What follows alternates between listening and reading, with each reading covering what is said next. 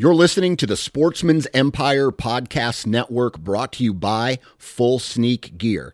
Check out their entire lineup at fullsneakgear.com. Also be sure to check out our entire stable of podcasts at sportsmansempire.com. Whether you're hunting the back 40 or chasing game deep in the backcountry, the all-new Razor Guide Pack from Outdoor Edge has it all. Coming in at only 12 ounces and in a premium wax canvas roll pack for compact storage and travel, the Razor Guide Pack is 7 blades in total, including a 5-inch replaceable blade folding knife, a 3-inch replaceable blade caping knife, and the flip and zip saw for wood or bone. For more information, visit OutdoorEdge.com. All right, guys, welcome to today's show, and joining me on the show today is Sean Larson. Now, Sean is a Youper, and for those that don't know, that means he's from Michigan's Upper Peninsula. Honestly, it shouldn't even be part of Michigan. I think there's a lot of people who would agree with me on that, and I think it should be part of Wisconsin. It's more connected to Wisconsin. It's more similar to Wisconsin, and I'm not going to lie, I would love to have the UP as part of Wisconsin's hunting and fishing license. It's just a wild place. I mean, it's as close to Canada as you can get. Just the terrain, the features, the wildlife, it's a pretty sweet spot. And I like talking to people who grew up in that Great Lakes region, because not exclusively to that part of the country, but there's a lot of people who grew up the same way that I did. You go out for the gun season, get all dressed in blaze orange, go sit on a 5-gallon bucket or a tree stump or a down tree, and you just hope to see something. You want a deer to come through, you want it to have antlers, you want it to have really big antlers, but most of the time you're shooting a 1.5-year-old or a 2.5-year-old buck if you're lucky enough to get an opportunity at that. Now, I will say things have changed quite a bit in the last few years, and in talking with Sean, I've seen how things have changed for him. So I can't wait to dive into this, figure out what he's up to in the outdoor space. It's going to be a great episode, so let's jump in. Like, he was doing things that were just badass. That was one of the coolest moments of my life. I was really scared, but knowing that Dan had the gun, I did have the rifle, like, we would be okay.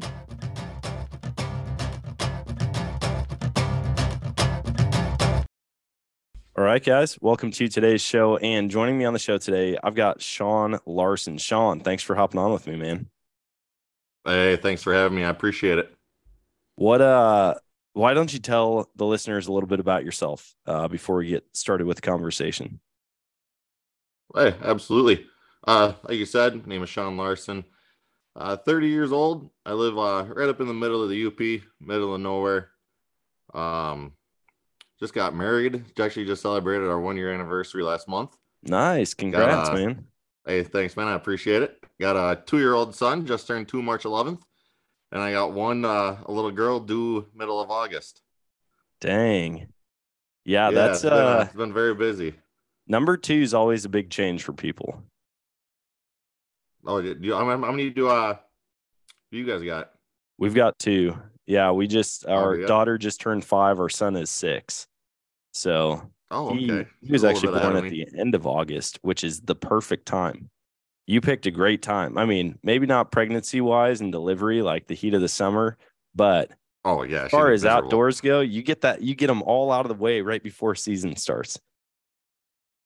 Oh, yeah, that's what I was thinking. Plus, if I do things right, my little girl, every year for her birthday, she'd be like, let's go out west, Daddy. All right. Perfect. Yeah, the wife can't really say no to that when the kid's asking. Yeah, exactly.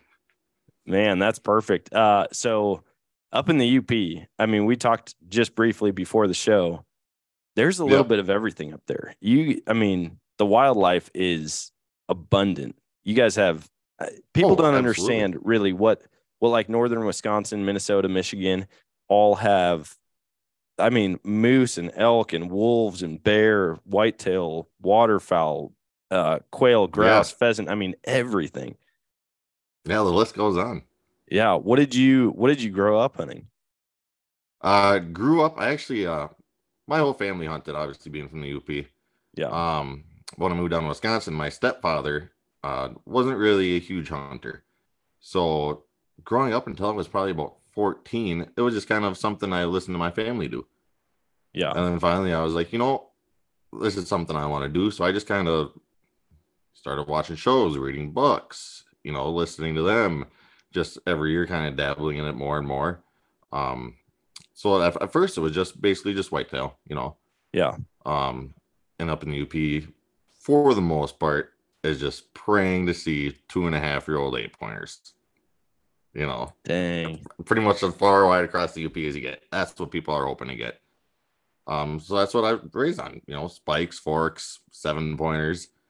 And then finally, probably around the age 19, actually, I got an invite from a show, Hardcore Pursuit, on the Sportsman's Channel. Yeah. To start filming for them. They have an archery shop about 45 minutes west of me. So I kind of became friends with them. And I started doing like my own photography, videography, just posting on Facebook. And I was just at work one day when I was a service manager at a Ford dealership. And the guy sent me a message being like, "Hey, our cameraman backed out. You able to go to Iowa in like 4 days?" Yeah, so I ran up to my boss and I was like, "Here's the deal. A professional show on TV just asked if I could go film. How many vacation days do I got?" He's like, "Oh, you got like 7 days left." I said, "All right, taking them all next week. Going to Iowa." So then with them, I started dabbling in like the mule deer, really understanding that bucks get big. Yeah. And that where I live is just, whether it's genetics or, nutrients, minerals in the soil. At that point, I didn't understand. I was like, why are the bucks here so small?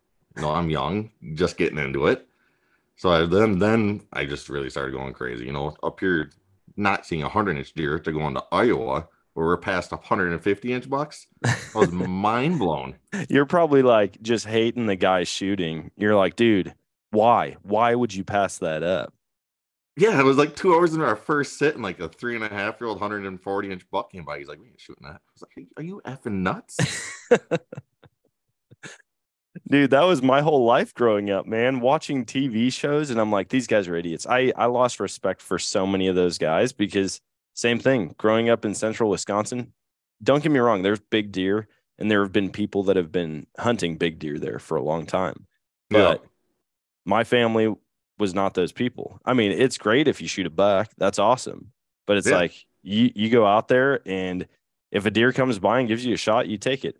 Sometimes even if it doesn't give you a shot, you take it. I mean, like it wasn't any form of deer management. The deer management was just shoot as many as you could.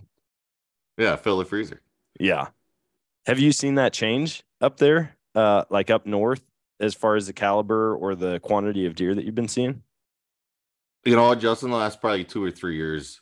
I don't know if it's just the viral hunting thing where it's like this new age group is coming up where that's becoming the popular thing now is to, how many inches is it? How many inches is it? I think that's helping where it's just, the younger generation is all wanting to shoot big bucks, try to get that viral buck, try to get it on film. So just, in the last probably 2 or 3 years up here, even just, and I run lots of trail cameras, it just seems like you're seeing more big bucks. Yeah. Which is great. I'm not complaining. It's pretty incredible what can change in a shorter amount of time if you get people on the same page or if there's regulations that change, Yeah, absolutely. You go from seeing 2.5-year-old deer to, hey, we are going to put an antler restriction on for the next 2 years. And then all of a sudden people are shooting, instead of 100-inch bucks, there's a ton of people shooting 140-inch bucks, 150-inch bucks, all because you just let them grow 2 more years. Yeah, that's all it takes. Yeah. What do you guys, what is kind of your management practice where you hunt? Do you have a set age class, a set antler size, or what are you going off of? Where I am, so I'm in Menominee County now, which is like the main farmland of the UP. It's right on the border of Wisconsin. Yep. So even just I moved out here with my wife 2 years ago now. And just the difference between here and 45 minutes east is hoping for probably not ever seeing a 100-inch buck on camera. Yeah. Out here last year, I think I had 8 or 9 over 100 inches. Dang. Shot my he scored 131. which is unheard of in the UP. Yeah. Yeah, so I mean, so out here now it's a whole different game, you know. And out here now I'm passing up 2.5-year-olds that I would have dreamed of shooting 5 years ago. Yeah. Dang, that's awesome to hear. I mean, that short of a distance that you can go from, I'm assuming where you were at was more thick timber, like dark timber. Yep. Okay. I mean, that's just hard to hunt them in anyways. But then also they're not getting the nutrients like you mentioned earlier that they're going to get on farmland. Mm-hmm. Like there's no substitute for a good farmland. There really as far isn't. as food goes. No, it makes bigger bucks. Yeah. You know, that's a scientific proven there. Yeah. Do you guys bait up there, or is that legal? Most of the UP it is. Where I'm located, there's a small section where you can't. You know, Okay. we had one doe that had CWD like 8 years ago, so they shut it down in a hurry, man. It's tough to keep up with the baiting regulations. Like it seems like every single year they change things how they are. At least in Wisconsin, they did. Wisconsin's really wild to follow. It's like no baiting whatsoever. You can have as much bait out as you want. Okay, now you can only put 1 gallon out per day, and they have to be at least 100 yards apart. And I'm like, what do you guys like? I mean, you're only doing a 1-year study on each of these, obviously, because you're changing it every year. Yeah. How are you getting the results and the information that you want out of that?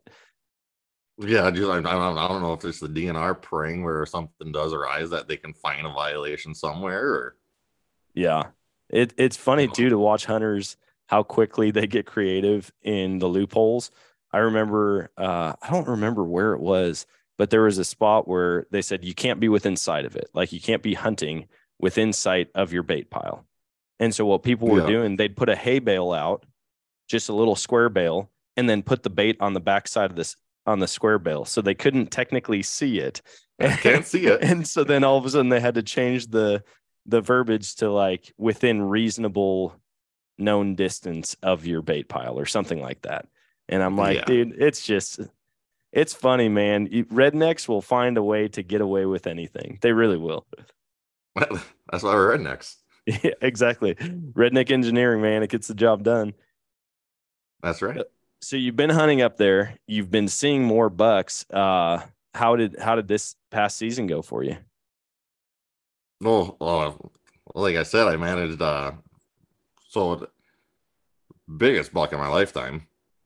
You know, I've been blessed to go hunt some other states and whatnot, but haven't been able to pull a trigger on what I consider a shooter for wherever. Obviously, it changes whatever area you're hunting. You know what you consider a shooter. But yeah, up here, scored a 131, biggest buck of my life, state land. And I got that opening night of archery season. Jeez. Yeah. That's really unheard of.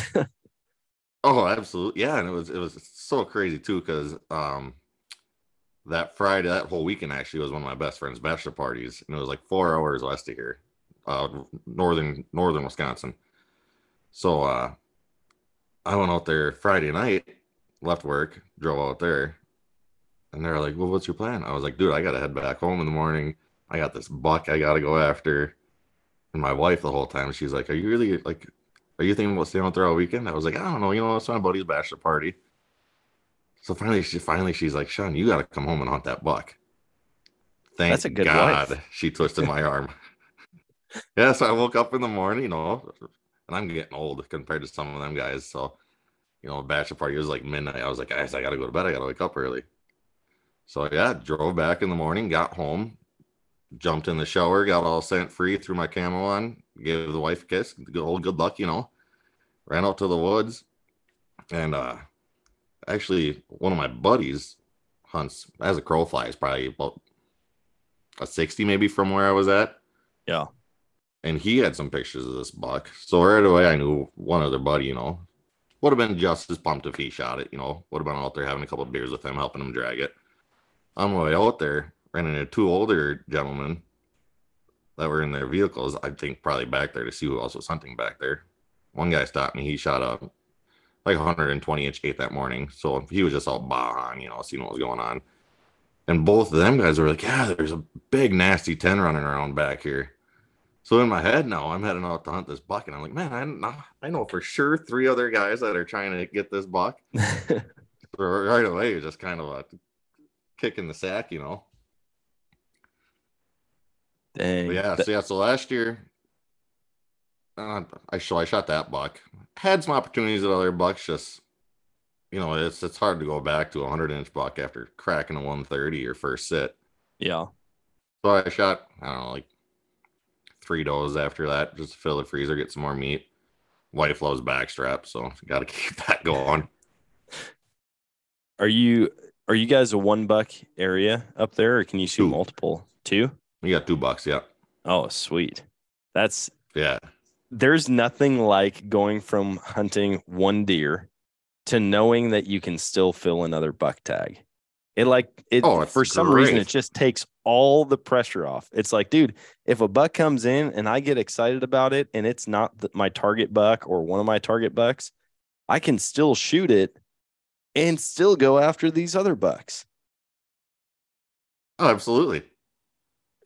How does your breakdown work? Is it just like any time during archery season you can shoot 2 bucks, or is there like a split, like you can only shoot 1, in the first 2 weeks, and then you have to wait until after that? It's any time.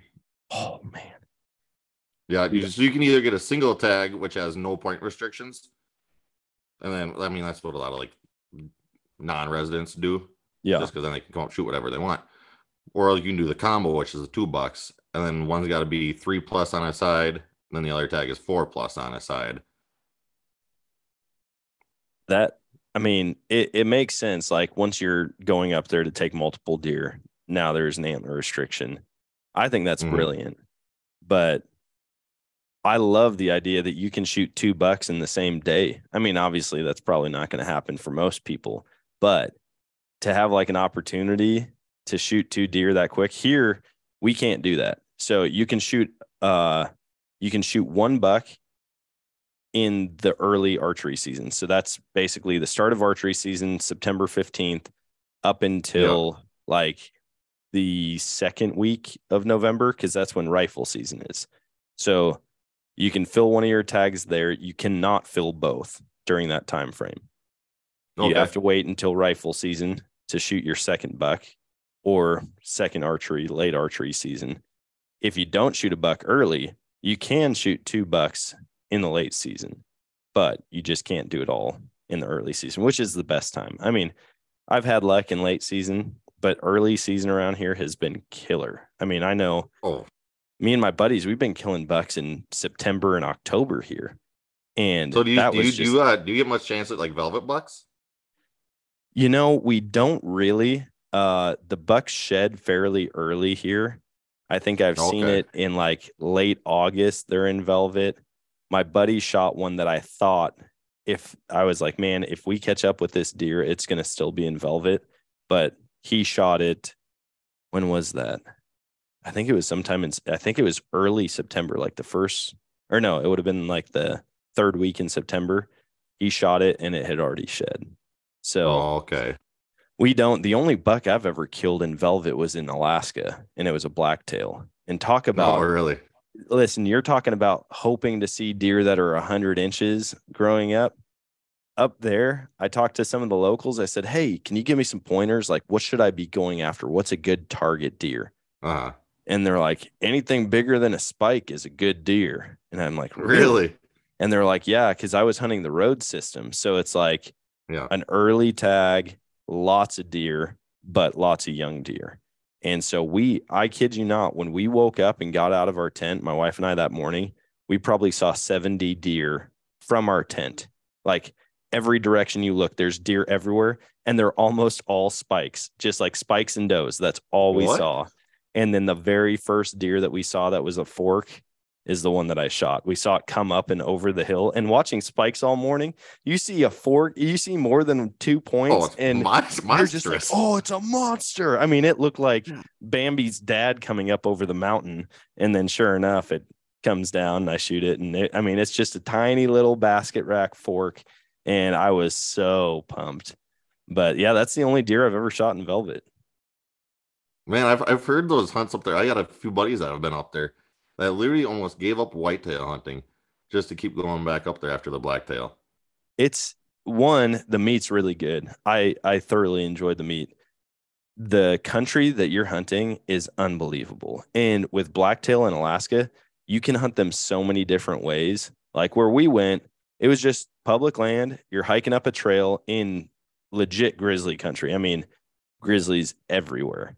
And most of the country that you're hiking in, the cover's over your head. So, I mean, you're walking in a shoulder wide path with 8-foot bushes on each side of you. Mm-hmm. And so it's like, it's pretty nerve wracking until you get up above that and up above that line where everything's now like waist high, knee high type of deal. Okay.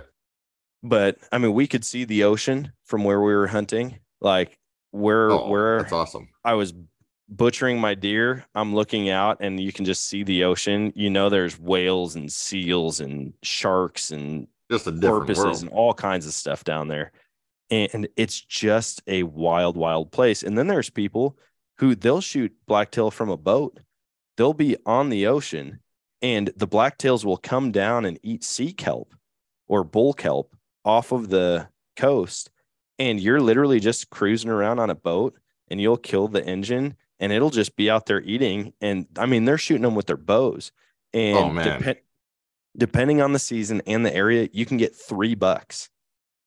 And so they're like shooting one, going and getting it, throwing it in the boat. They keep cruising along the coast. They shoot another one. I mean, it's wild. Man, imagine if you could see some guys in Wisconsin loading up a 30-pack in their canoe and hitting a river. That would be. There's a lot of people actually who have been doing kayak and canoe hunting. Like they access public land that most people don't because they're using a canoe or a kayak. Oh, it's a great way to do it. It's brilliant. Yeah, people that don't want to put the work in. Yeah, I'm all about it. I want to do it so bad. I've got a couple of public land places here that I really want to do it. And every year there's something that comes up where I'm like, I'm not going to do it. Oh, like this year. You see guys like Sam Ubel and like Mhm. Whitetail Jen and all them guys having great success doing that. And the same thing. Yeah, it's like I always want to see that piece of chunk and just going on a canoe or whatever, get that badass picture afterwards. Oh, yeah. Well, and in the UP, I mean, you guys have so much water up there. And I like the big marshy areas, especially along the Mississippi. Like you get into central Wisconsin on the west side of the state. There are places there that like you'd never be able to access on foot. But if you took a canoe back in there or a raft, like you just carry a raft with you and you just get across this little channel to the next one, to the next one, to the next one, you could probably get into some swamp donkeys where nobody else has ever been. Oh, absolutely. Man, I'm just so pumped for hunting season. Like turkey season's coming up. I'm excited about it, but like big game season's where it's at for me. Oh yeah, I think it was like 4 days ago. Me and my son, and one of his favorite word is buck. You know, Yeah, we're just laying on the couch and turned on YouTube, and I think Seek One was like the first video that popped up. So we're watching Roy hunting on Roy right away. I was like, oh man, it's just too early to start getting this itch going. Right away, I was like, I'm ready for hunting season. yeah. This is that lull, man, where it's difficult. I mean, do you apply for other states, or are you primarily hunting Michigan lately? For the last since we started dabbling in the babies, you know, I put the out of states on hold for a little bit. Yeah, but I've got all my points sitting for Iowa. So first chance I get, I'm gonna be running down there. Wyoming, I went out there 2 years ago. I was filming the show and I just got the opportunity to get an over-the-counter doe tag. Spotting and stalked that. First time ever doing that, which is a blast. yeah. So I'm itching to go back out there. So yeah, I mean, as soon as I get the opportunity, like I said, it's nothing to brag about up here. So Yeah. go where it's a little bit easier. Well, and you mentioned that you're on state land. Is that all the land you hunt up there, or do you have any public access? Or I mean, private access? We got definitely some private opportunities, but it's compared to what I can find on state land here. And I don't know what the deal is, but like at least around me, there is not much for archery hunters. I got some state land about 5 miles east of my house, where it's non-motorized, which I think helps quite a bit. Yeah. But the last 3 years I've been back there, I haven't even seen another bow hunter or signs of one during archery season. Dang, we're going to keep this podcast pretty quiet then. I'm not going to promote it so it stays that way for you. Right? People are like, wait a minute, 130-inch deer, no pressure, non-motorized transportation. Like, I'm in. Oh, it's damn near untouched. It's unbelievable. What's it been like up there with wolves? I know that northern Wisconsin got hit pretty hard. Have you noticed a lot of wolf activity up there? Around me, it's starting to get bad. But if you go about an hour north or even further north, they're wiping out herds. Dang. And I don't know, the DNR just seems to not care. There's so many crooked things, I believe, going up with the DNR up here, where they just seem to be all about money, and either that or don't really know much about conservation. I don't know what the deal is, but I don't know. Do you guys have like mountain lions? Any mountain lions down there? Yeah, we do. Not a ton. So, yeah, they're not prevalent in the area that I'm at, but there are sightings here and there.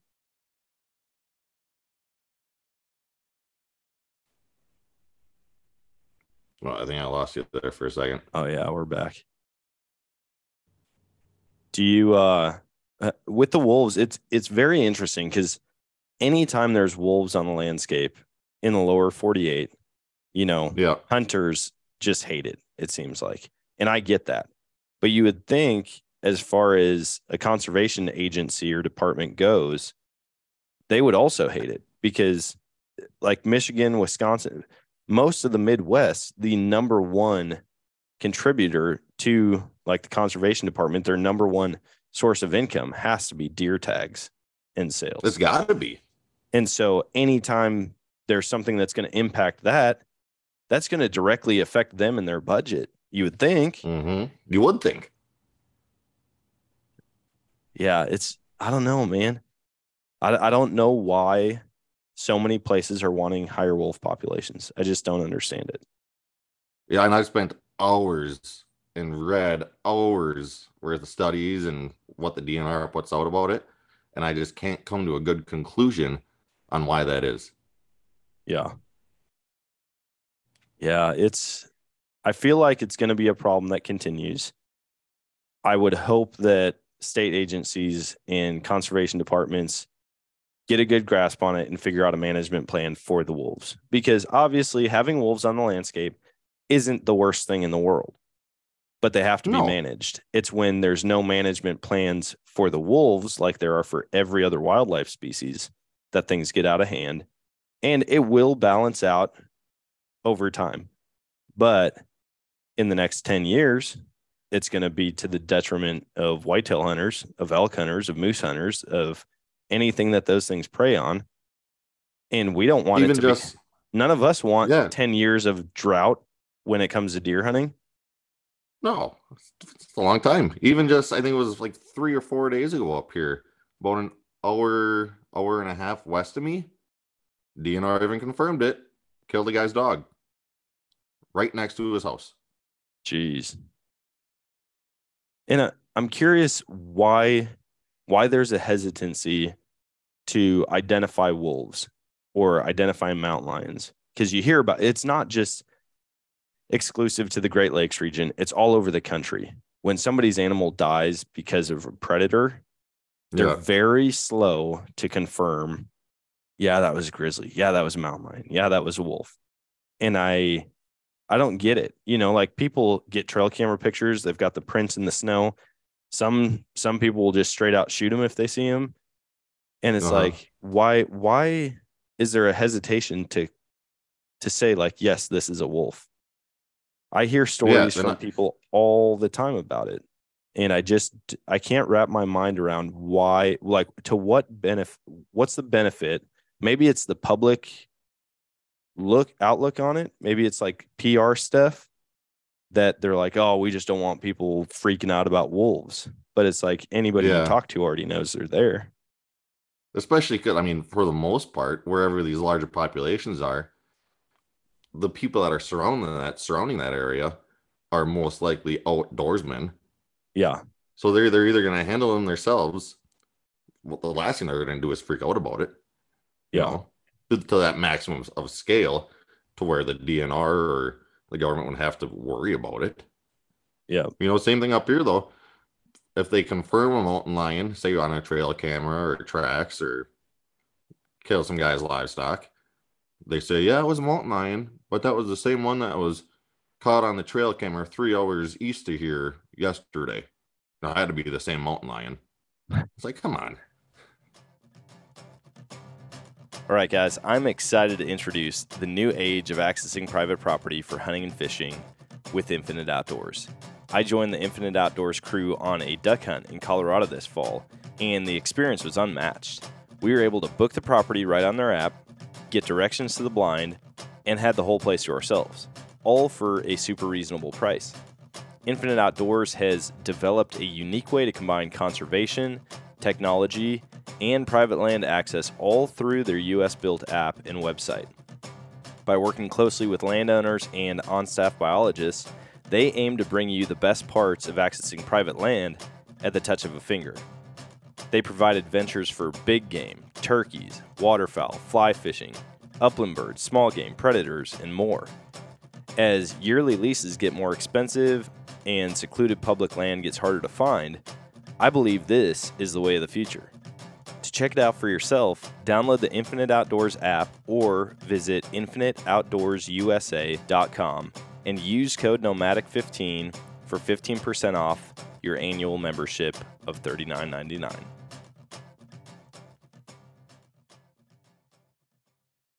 Yeah, how do you confirm that? Like, unless there's a very distinct marking on it, or you've got it collared or GPS transmitter, like, there's no way you can just be like, that's the same one. They're so We're not elusive. idiots. Yeah, they're so smart and so elusive. And yeah, they might have a huge home range, but to just be like, that's the same one doesn't make sense to me. And I saw a video, I think it was on Facebook years ago, where this guy, it was either in the UP or it was in northern Wisconsin, and he had a video of like 13 wolves in his backyard. I mean, very clear. When you watch the video, you can see that they're wolves. Yeah. And I remember he was commenting on it because everyone's like, call the DNR. I'd shoot those things if they were in my backyard, this and that. And he's like, I called the DNR and I sent them the video, and they said that they were coyotes or coyote wolf hybrids. Mm-hmm. And I'm like, I'm no biologist, but you can very clearly tell the difference between a coyote and a wolf, and these were wolves. And I'm like, why would they even hesitate? Why would they hesitate to be like, hey, yeah, you've got wolves. We're going to keep an eye on it. Obviously, protect your animals, like your pets, your livestock, whatever. Yeah. Instead of just be like, no, those aren't. If I was a guy, I would have been like, oh, they're coyotes? Sweet. Well, I've got a small game tag. You show up to the DNR with 13 of them. We're good to go. These are coyotes. You already said you identified them. Yeah, you said it yourself. Yep. Oh man, yeah. So I'm a train conductor for CN Railroad. Yeah. And I think it was probably 2 months ago. I was up Ishpeming, probably about 2 hours north of me, and we're just sitting in the engine of the train, going down the tracks, and probably 300 yards ahead of us, we see. I mean, it's far away, so I was like, "Is that a coyote or a wolf?" Just stops right in the middle of the tracks and staring at our train coming towards it. And it's just standing there as we're getting closer. And finally, we get probably 100 yards away from it. And I was like, oh, that's a wolf. And then all of a sudden, and if you'd have blinked, you'd have missed it. All of a sudden, I think it was like 7 or 8 wolves just fly right behind it, right across the tracks. We're like, oh, Yeah. in a blink of an eye, you'd have missed all of them. Just flew right across the tracks. It was insane. Jeez, man. That I would imagine you see quite a bit of wildlife. I think like train incidents with wildlife, that seems like it would be just a buffet of roadkill for wolves. And winter's the worst too, because all the deer go walking right down the middle of the tracks because there's the least amount of snow, so they use that as traveling pass. Yeah. Oh man, it's hard being like an avid outdoorsman and conservationist when you're just plowing them down with trains. I mean, how often Like, how often are you hitting animals with the train? Is it like all the time? Oh yeah, if you're on a certain job where it's like you're traveling during those prime hours, you're hitting deer every time. Jeez. Yeah. I can't imagine. I mean, how fast are you going when you hit them? Anywhere from 20 to 45. Oh my Well, you're goodness. smacking them with 600,000 tons, That is, Yeah. I don't know why that's so funny to me. Like, just thinking, being in a train. I've heard the stories, and I don't know if you can attest to this, if you've had any Oh, we've moose had guys hit encounters. cows, bear, moose. I've heard I've heard this, and I have regurgitated it to so many people that moose, when they're in the rut, they're just not scared of anything like a bull moose. And I've heard that they will charge trains. Like, they'll just head down, like, oh, time to fight. And just I haven't seen it personally, but I can confirm that does happen. Okay, good. I'm glad I Yeah. haven't been lying to people this whole time. Right. Yeah, I'll make you not a liar this time. Yeah, that's just wild. Yeah. You'll win that Train. battle. I need to dive into this. I need to see how many like train. Do you guys report each one? Do you have to like, No. oh, you don't? Oh, so there's No. not going to be any accurate data on it. Like, this is how many animals died of train incidents every year. No, I mean, unless there's some secret agency or whatever that goes down tracks and comes to dead deer laying next to them, or if they can even find the deer after. But yeah, then we don't report that. I wanna just cruise down the tracks and pick up deadheads, man. Just like, well, if there's anything left, you might be picking up bone fragments from the antlers. But it'd be kind of crazy to just do like a cross country trip on train tracks. Obviously, not on a train, otherwise you wouldn't be able to pick them up. But to just see what kind of animals, moose, elk, deer, mule deer, antelope, are getting hit, and I bet Oh, you you could get into a collect some good like pretty sweet stuff. absolutely. You get into like a high deer population area and walk down the tracks. I guarantee you find deadheads everywhere. I'm gonna modify my four-wheeler. Get like, I don't know what the technical term is. Basically, those metal wheels that would connect to the tracks, and just cruise on my four-wheeler. That way, I could bail off if a train comes, but just roll down the Oh, tracks yeah. all the way across Wisconsin, Upper Michigan. It'd be fun, that's for sure. Yeah, man. What's the weirdest thing you've seen while being on the train? Oh, nothing really. I mean, there's some like up here, especially you get in like the middle of nowhere, and you see some people like on the side of the tracks, or like there was one guy on his four wheeler stuck, Oh but he no. had like one of those little like wagons for like almost like you'd pull your kid in. You know what I'm saying? Yeah. He had one of those just full of like garbage bags, and we're like, and you can tell up here if someone's on something or not. He's probably a pot farmer. Oh, so there was something weird going on. And then we came back after we dropped our cars off. We came back, and there was like in the middle of nowhere, there was like a 96 Impala now pulled up like on the rocks next to the tracks. We're like, what in the world? Dude, the once you get out, like, honestly, I'm more worried about people out in the middle of nowhere than I am about animals. Like, I know how to Also, like handle an hills that animal. buy stuff. Yeah, when you get out there, like when you find those people that are just separated from civilization, Dude, there's they some weird always people. get weird. Every Oh, time. absolutely. Yeah, there's nothing normal about them. Yeah. Well, back to let's jump back to whitetail for a second, because I could Yeah, go down we this were getting a rabbit little hole. off there. I could go down that Start rabbit talking hole about all day long. inbreds. What? So you shot that big 130 plus inch deer. Are the other deer Damn, that and you that was saw? What's Are that? they all still alive? Or did the other bucks make it through season that you had on camera? Oh, as far as I know, I had them. So I pulled my camera out of there end of December, which I mean, that's just pretty much late archery at that point.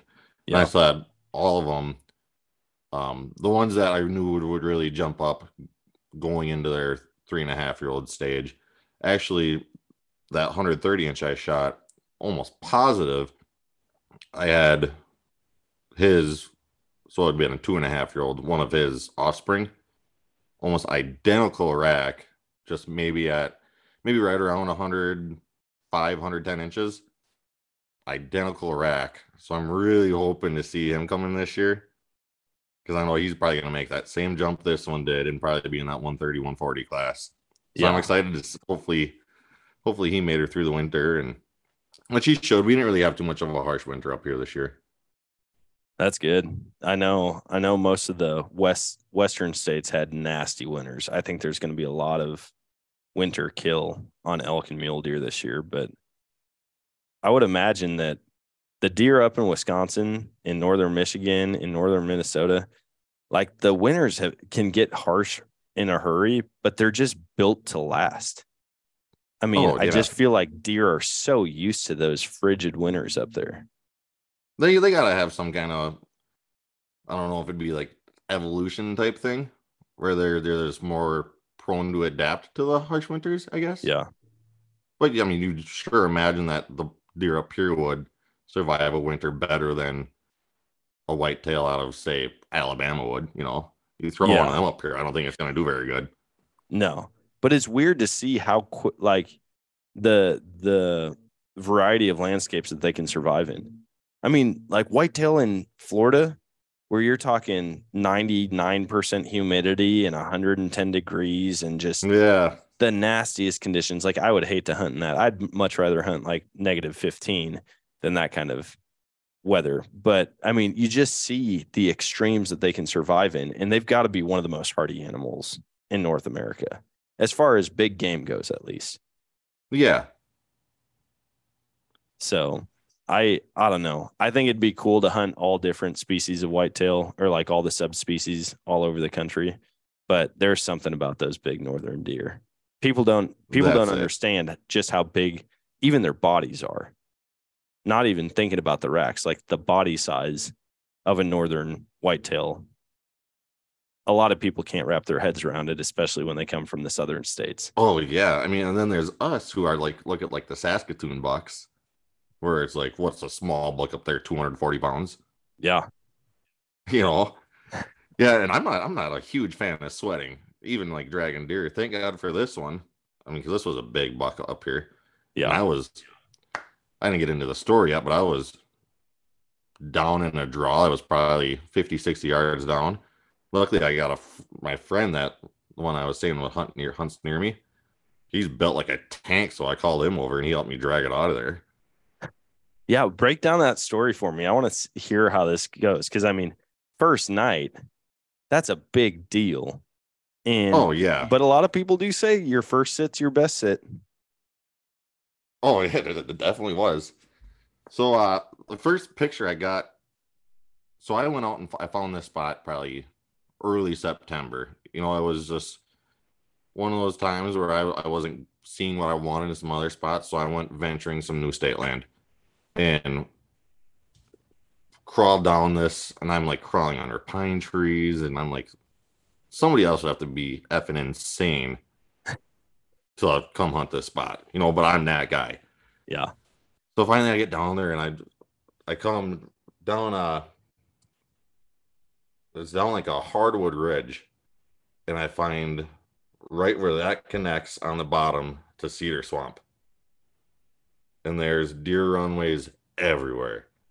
So that feeling when you're like, oh, this is a honey hole. You're on the X. Yeah. So I throw a camera up and I get home and I'm just all jazzed up. I'm bebopping around the house, yelling at my wife. So you got to see this. There's got to be monster bucks down here. So, you wait like a week and a half. I go back out, check the camera, and it's like I got 900 pictures of gray squirrels and red squirrels and a doe and a fawn. I'm like, oh, you got to be kidding me. Heart just sank. So I was like, all right, babe, I'm going to leave it out there for another week. Check it again. If nothing there, then I'll go and I guess try to find another spot. So about a week goes by. I run back out there, pull my camera, and come home. And it was like a Saturday morning or something, or Saturday evening. Crack a beer, throw the SD card in the laptop, and my wife, it must have been midday because my wife was napping. So she's in the bedroom sleeping, and I'm, flipping through, hitting the button, flipping through the pictures. And all of a sudden, this buck shows up, and I start just screaming. She flies out of the bedroom. What the hell's going on? Thinking the house is on fire. And I'm like, big buck, just going nuts, So right away, and I'm just scrolling through the rest of the pictures. I was like, oh, man, this is the biggest. So, yeah, the biggest buck I've ever even had on camera. Out of 12 years hunting up here, biggest buck I've ever even had on camera. Oh, so right away, I was like, I got to get this buck. And I just started obsessing over it. I'm going out there and I'm just sitting in different spots for hours on end with wind checkers, watching how the wind bounces off the ridges. I'm watching thermals going out there in the mornings during big temperature changes. Just like, what can I do to like give myself the best odds at shooting this buck? Yeah. And luckily, so through the guys from Hardcore Pursuit and some other people I have been blessed to meet like through the outdoors industry, I've been around some smart dudes, some big buck killers that really have like shared their knowledge. So I knew some of the like different tactics and whatnot to increase my odds, we'll say. So I'm just obsessing, I turned what was probably a 5-minute walk from my vehicle into like a 50-minute walk to get out there, depending on wind directions, my approaches. Yeah. So, like I said, head out that Friday, buddy's bachelor party, get back Saturday, shower, jump in the camo, head out there, run into those guys. So right away, just a little down moment being like, and this buck I had lots of pictures of. I was like, this buck's going to die this year. He's not smart. Yeah. Was it all on the same camera? Yeah. Dang. So for mine, he's here all the time. Yeah. And like more daylight pictures than you would imagine a buck of that caliber would present. Yeah. So right away I was like, if I don't shoot this buck tonight, now somebody else is going to probably shoot him in the morning. Unless by some chance I get the opportunity in the morning, or I was like, he's going to die soon. So I'm up there and does and fawns walking through. I think I had a 5-pointer and 2 different 8s come walking through. And 1-8, and oddly dark. Like a lot of the bucks down in the swamp, oddly dark for that time of the year already. Yeah. So I was like, this decent chocolate 8-pointer comes walking through it. One that I was like, I might let one fly, opening day. Yeah. So he's at like 25 yards, goes broadside, and I go to draw back on him, and I hit a branch with my elbow, and he pegs me and takes off. So I was like, oh, this is terrible, So I'm just down in the dumps, and now it's like 10 minutes before dark. 10 minutes before at least I feel safe shooting. And I'm just getting down. I was like, man, I'm not going to see this buck. He's going to die before I even get a chance to like get eyes on him. And I was like, at least I want to see him. Yeah. So another minute goes by, and I'm just turning to negative Nancy. Grab my string to start tying my bow up and lower it down. And you get that crunch off the distance. You're like, oh, it's the best, man. Oh. So right away I was like, pause, lift my head up, and out of like the thick patch, all I see is horns. I was like, oh my God, it's him. And so like probably 80% of the pictures I had of this buck were him walking like straight towards me. And the way it was set up, normally if I have that, I'll adjust my stand. If he has like a common route, adjust my stand so I get a broadside shot. But where I was at, this was the only location where I could put a stand. I don't know if it was like clear cut in the last 10 years. So there's a lot of small trees and whatnot. So you're doing hang on stands? Yep. Okay. Well, this was a climber I had out there. And I'm probably only maybe 16, 17 yards up in the tree. So not super high. Yeah. Which I did on purpose in case I had to take that frontal shot, Yep. more level with it. So this buck turns and starts walking towards me. And now it's like,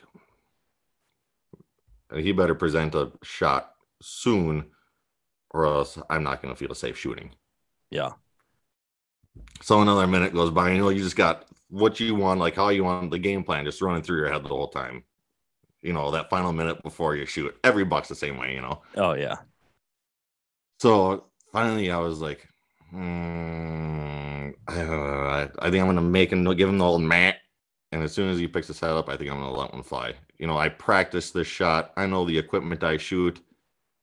I should be able to make this a lethal, hit him in the vitals. Should be able to pull this shot off. How far is all he the confidence in the world.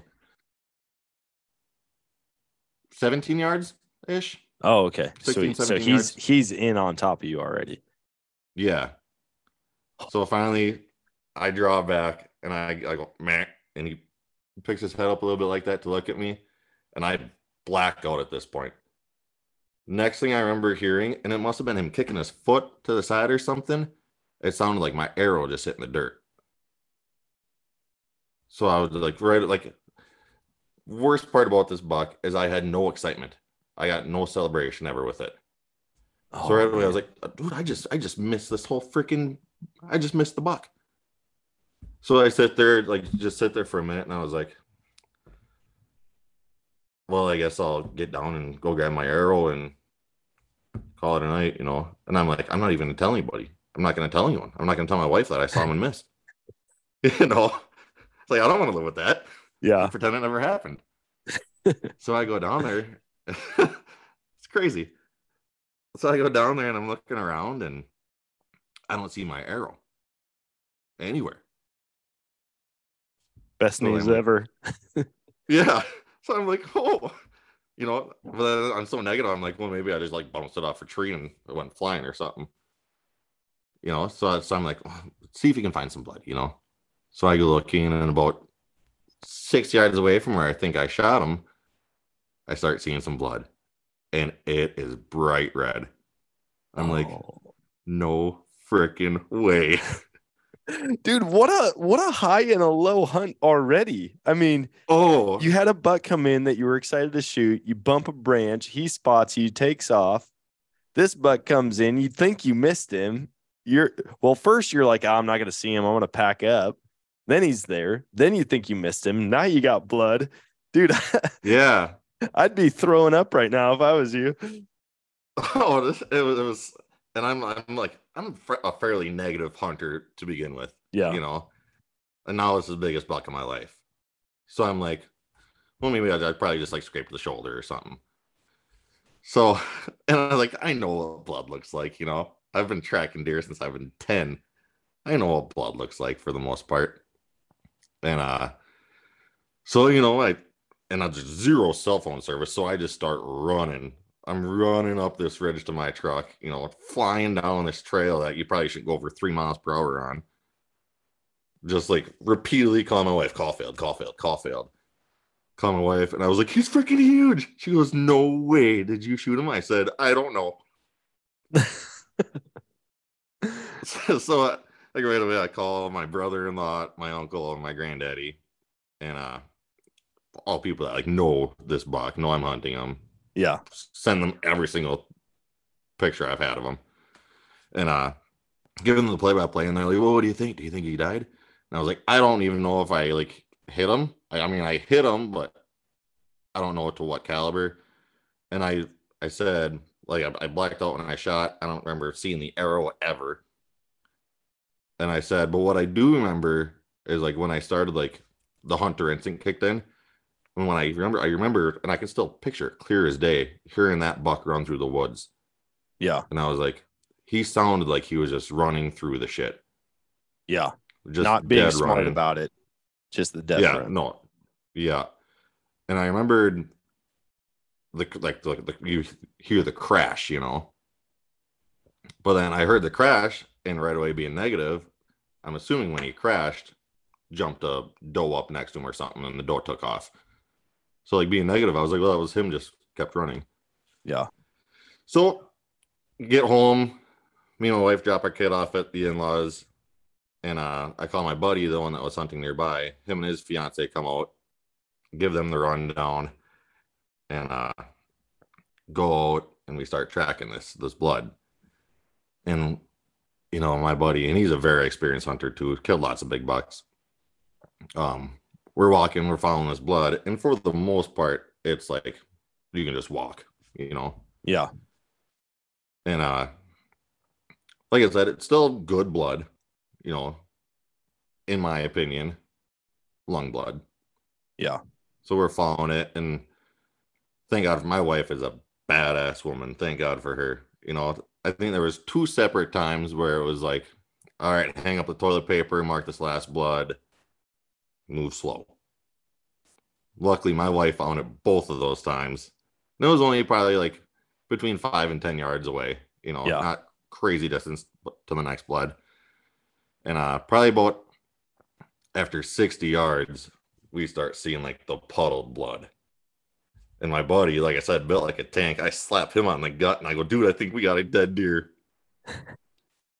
I am not kidding. We did not move another inch. And my wife goes, he's right there. Oh my gosh. And I whip my flashlight, and I'm still in such disbelief. I thought it was like another hunter's doe or something. I was like, that's not my deer, Yeah. And then I just turn my spotlight a little bit, and I see the horns, and I just black out again. I take off running through the woods. I think I even dropped my spotlight. I just started running. Finally, I was like, you idiot, go get your deer. Yeah.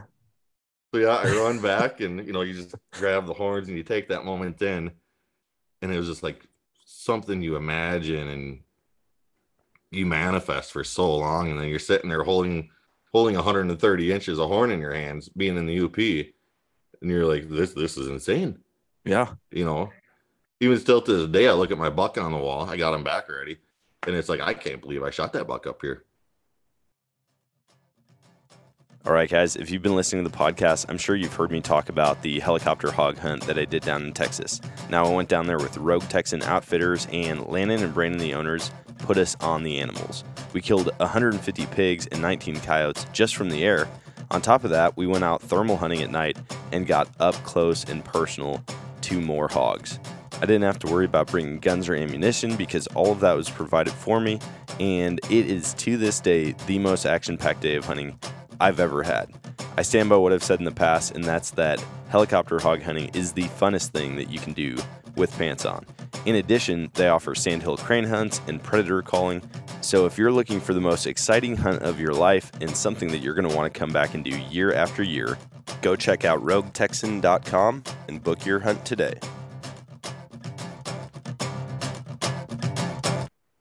That feeling, man, I wish there was a way to bottle it up. Like the videos, it's cool to see it back on video, but you can't describe it to somebody. Like as much as you can say, like, dude, this is exactly how I felt, it never does it justice. No. Like you have to experience it for yourself. And you wish you could just like get that high again over and over and over when you think about it. And it's like, not that it diminishes every time, but like it'll never be what it was in the moment. Oh, yeah, never. You can't. I mean, luckily, the greatest thing about the outdoors, I think, is to really enjoy the outdoors. You don't have to be doing it. You just think about things that you've done in the outdoors, and you get that feeling of almost like relaxation, achievement. You don't have to be doing it. That's one of the best things about being an outdoors enthusiast. Yeah. Yeah. You can just recount those times where you've been out there, even the times where you're not successful. You might just see it, or like thinking back to the first time you saw that buck on trail camera and like the feeling that you got. I can't think of anything. Maybe sports can somewhat compare to it. Like, dude, you're in the championship game, you score a touchdown, you score a 3-point, whatever. But the fact that you can do this year after year and everything, like, dude, when I have ducks come in and I pop up and pull the trigger, you get that same feeling. Nothing compares to big game for whatever reason. I don't know why. I don't know if it's like if it's like a thing over time, evolution, like it's in our blood. We were hunters and gatherers, that when you shoot something big, like big bodied, lot of meat, you just get a greater rush out of it. But Well, you got that 6 by elk, didn't you? yeah, I shot a really nice elk this year. That was a whirlwind, man. And I wish, like I said, that I had video of it, that I could bottle that up, because that was way different than anything else I've shot to this point. Because Yeah, I you hear that from said from everybody. day one, I was like, I'm going to go do this. I'm going to go find it, the biggest elk I've shot, and shoot it. And they're like, oh, okay, whatever. And then Yeah, I get good out there luck. and I'm hearing bugling, and it's late. Yeah, at that point it was late October. And Man, that's one of the that's not greatest normal. noises you can hear, isn't it?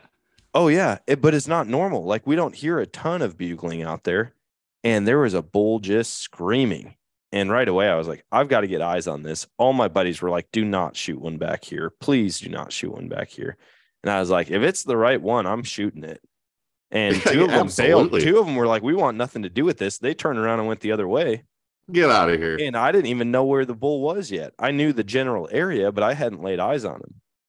And then the other guy with me, he was like, you going to go? And I was like, I'm getting up to that point right there, and I'm going to find this bull. Oh, God bless And that, man. I had already seen it. I had already seen just the whale tail on it, like the back scratchers that come off and kind of angle back. Yeah. I saw that through the trees, and I knew at that point that I was going to kill this bull. And so I'm like, I'm booking it to that point, and I'm going to shoot this bull right now. And he's Yeah. like, you are? I'm like, I'll see you up there. And I just grabbed I grabbed all my gear. I don't even think I packed it in my pack. I was just like carrying everything, my spotter and my binos and everything.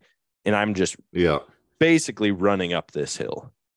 And I get to the top, and he had already moved quite a bit.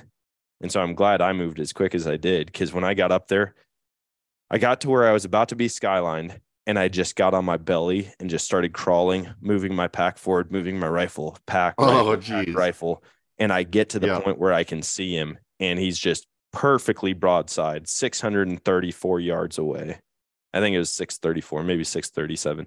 Either way, broadside, him and another bull. And I'm like, oh, it's happening. So, take the scope cover off, get the pack down, load around. I'm ready to rock. I get settled on my bag. I'm like getting the crosshairs on him, and I hear my buddy Fish coming up, and I'm like, dude, he's right here. I'm about to shoot him. And he's like, you are? I'm like, just get eyes on him for me. And so that, I'm just laying prone. I dialed my scope to 6.4, which is the equivalent of 640 yards for me. And I just rest.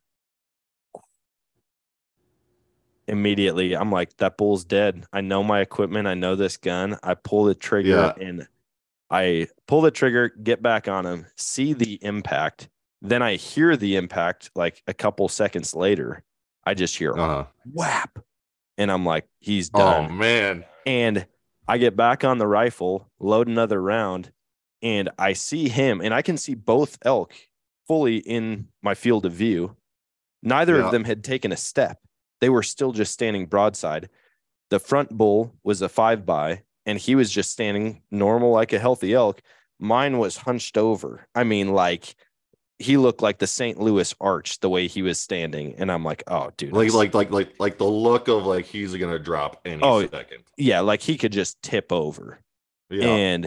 But he's standing there just kind of like, you could see he was hurting, and he knew it was fatal.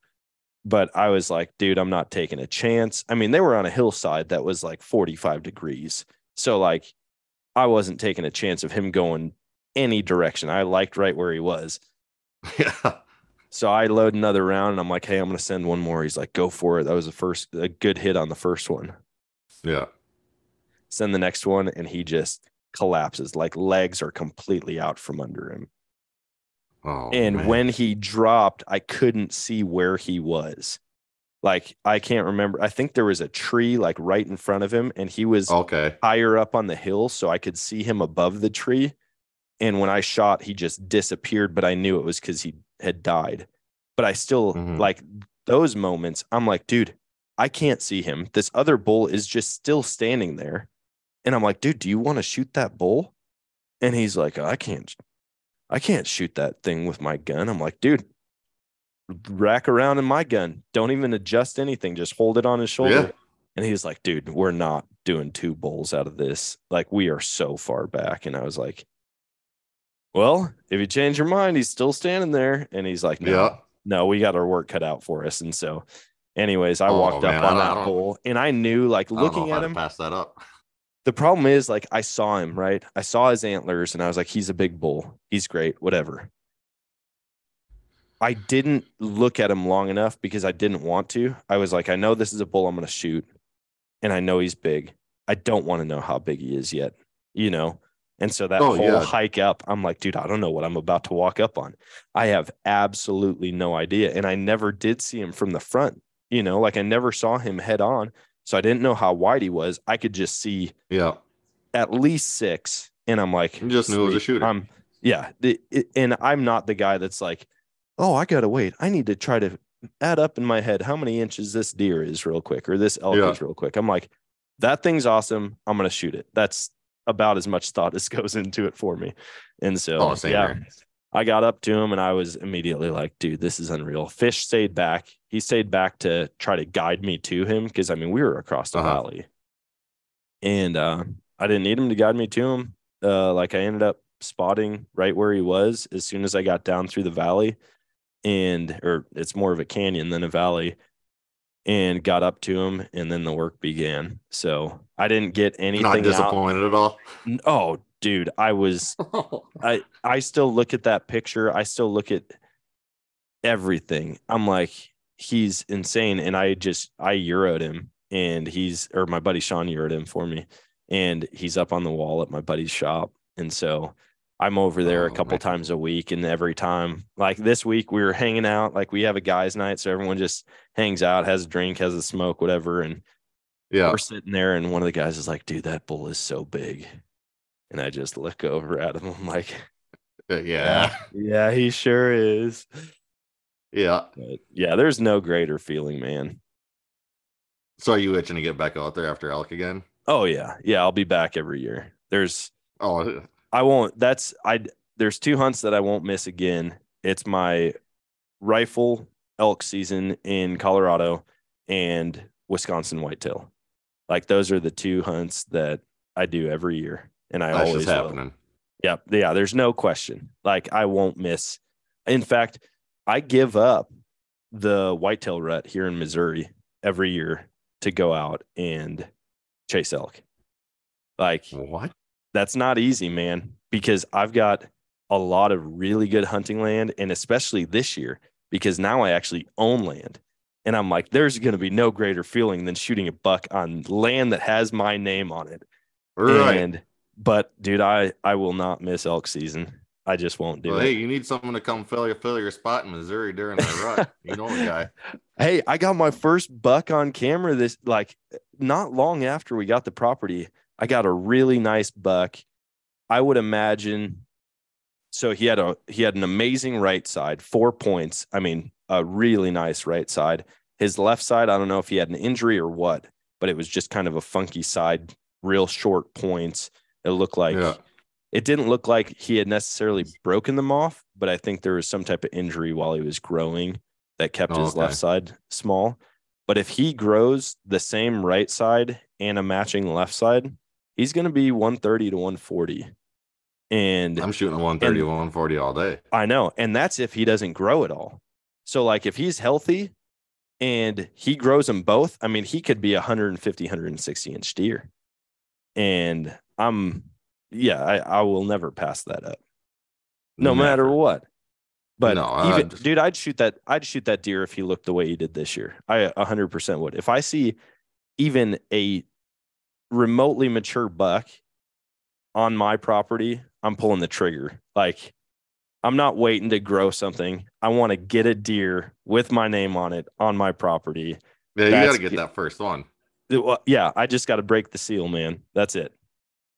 Yeah, it doesn't have to be a 160 or nothing. No, you got to get that first one on the property. Yeah. When will you have trail cameras put back up? Well, I got one in my yard right now. We live Oh, nice. out in the country enough where I get some pretty nice bucks right in my yard. Oh, that's sweet. And I just started dabbling in trapping.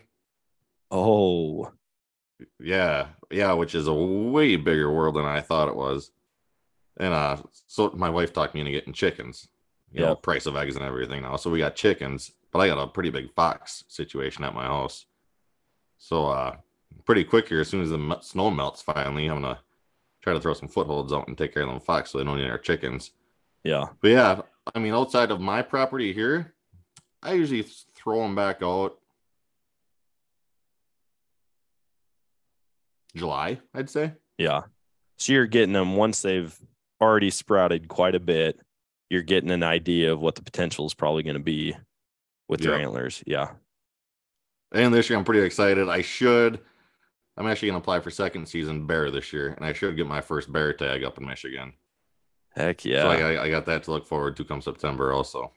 Dude, that's a big year, man. Trapping, bear, and I mean, you've got $10 or $9, whatever you said, that were over 100 inches on camera. Like, you're going to have a killer year this year. Oh, absolutely. Yeah, I'm trust me. It's you get that stage, especially once you start getting that itch. Like I said a few days ago, I was watching that hunting show, and I was like, I'm ready for it. Then you just start, like I said, manifesting how you want to break down and game plan and strategize. Yep. What you do this week and this week, So yeah, I've already been going through all my inventory, seeing what I need, finding all my SD cards, all of it.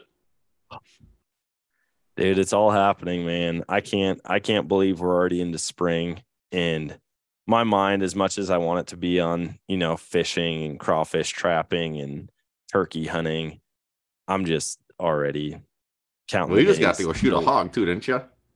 Yeah, I just shot a bunch of hogs, actually. I went down to Texas to see our dog. See, at least that takes the itch out a little bit. It does. I will say, everyone that I talk to that's a hunter, they love that there's hogs. Like, they just love that there's hogs where they live. I asked multiple people, hey, if you could snap your fingers, get rid of the hog problem altogether, would you? And they say, no, they're just too fun to shoot, man. And yeah, just like when you get that itch, go shoot some hogs. Sure enough. Yeah, I haven't recapped this at all. So I'll share it quick and then we'll hop off so I can respect your time. But so I went down to Texas, saw my dog. He's in training for waterfowl. And the owner there, he's like, dude, get out and shoot some hogs, man. So we rode around one night with thermals in the side-by-side. And how much fun was that? We were looking. We didn't see any. And so I was like, all right, hopefully we see him. We never did. So then the next morning, he's like, hey, man, did you wake up this morning and go out? And I was like, no, I didn't. So then the next morning, he's like, did you wake up and go out? And I was like, no, I didn't. Well, then we were to the final night there. And I was like, man, I'm going to get up in the morning and go. Forgot to set my alarm. But because we were staying at their house, our daughter was in the bed with us. And she moved or did something, and it woke me up. And as soon as I woke up, I was like, oh, dude, it's time to go out and hunt. So I get up, go down there. He's like, hey, here's the rifle. Here's the keys to the side-by-side. This is where you need to go. And so I went out there, and he's like, dude, they're going to be there at 7:30. They always come in at 7:30. I've got cell cams. That's when they're going to be there. So just get out there 7:15 and be set up and ready. So I'm walking towards the feeder that he's got a camera on at 7:10, and I look up and I can see it like 150 yards down this lane. And him and his son both told me, they're like, hey, go get set up at like 50, 60 yards. Here's a tripod. Here's a chair, just sit there and wait for him to show up. Yep.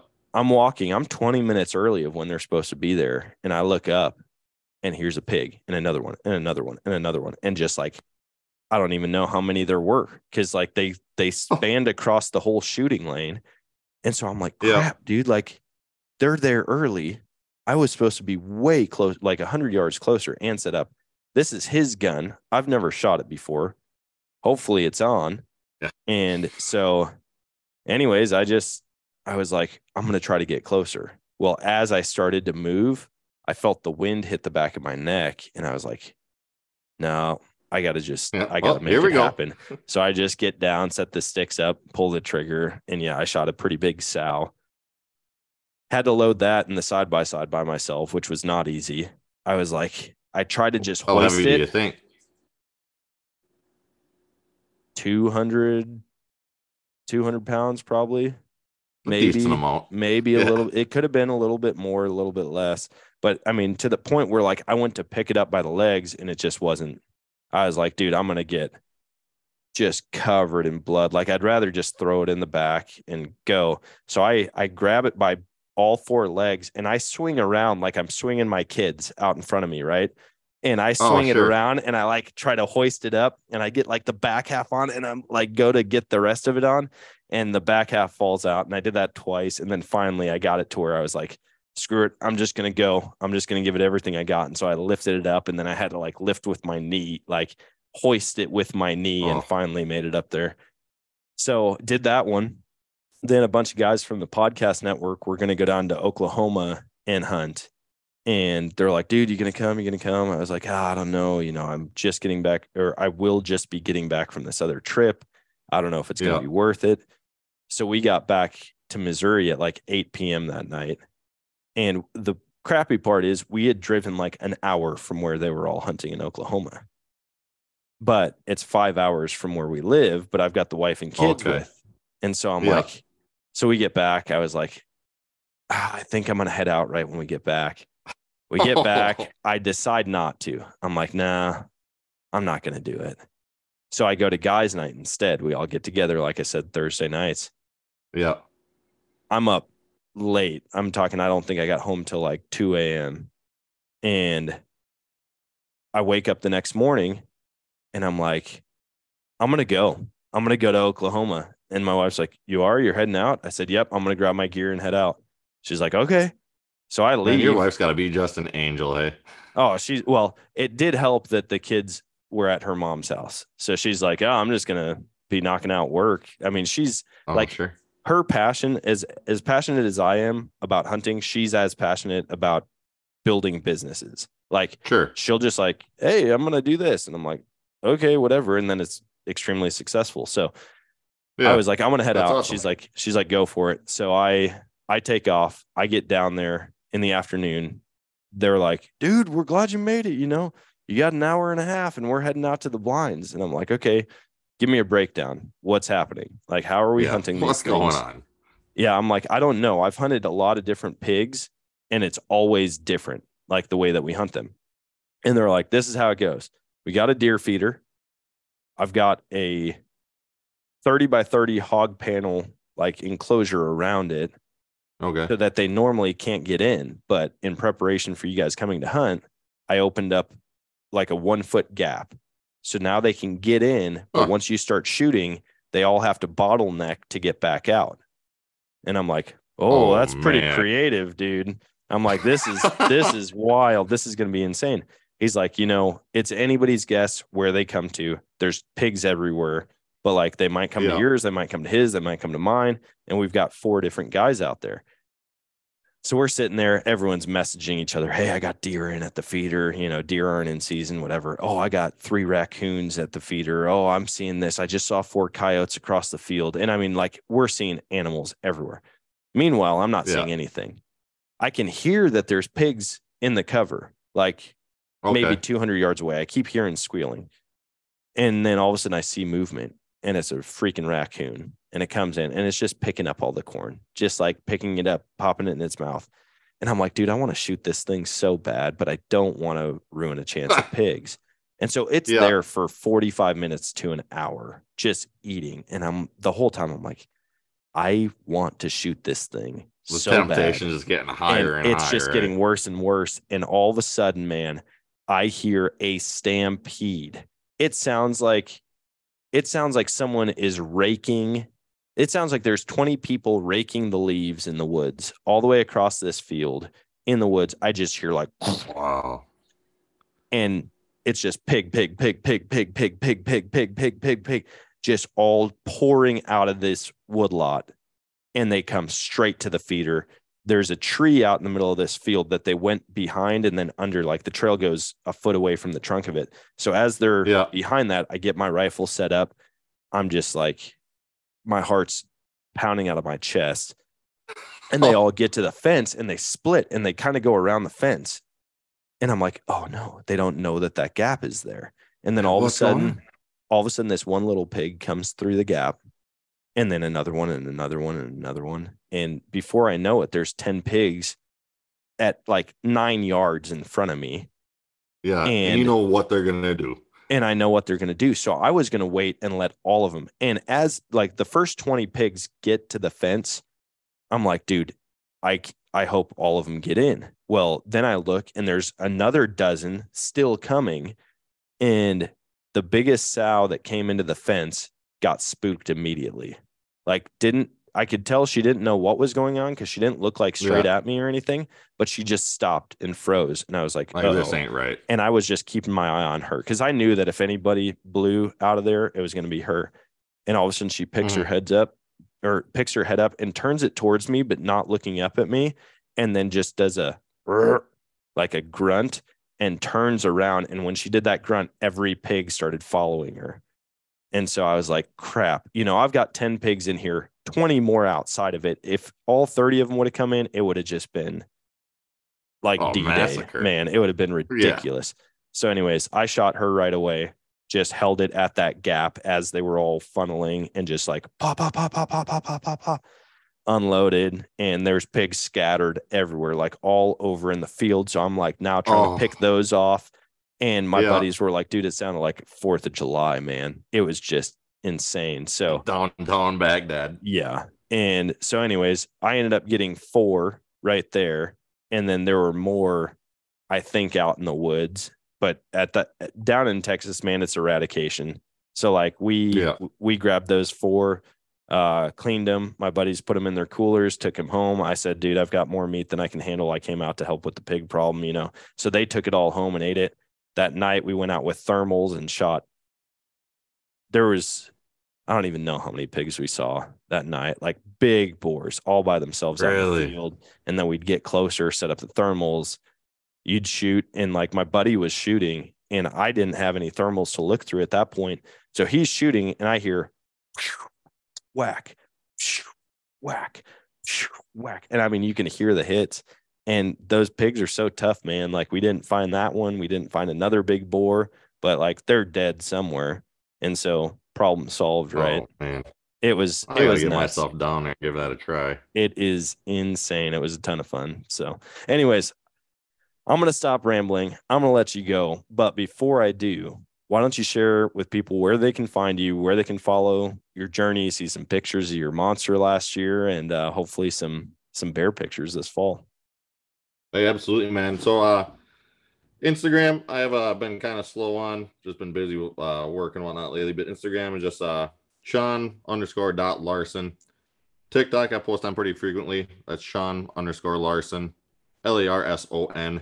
And same with Facebook, Sean Larson. You see on there 22 Drek. It's kind of my media production page. And I'll be getting, especially once the season start ramping up, I'll be posting a lot on there also. Kind of what's going on and what I'm doing daily. Yeah. Well, dude, I really appreciate you hopping on. Congrats on the success this year, and hopefully there's more to come this coming season. Hey, sounds good, Dan. Hey, I appreciate you having me on here, and I look forward to seeing some more of your adventures also.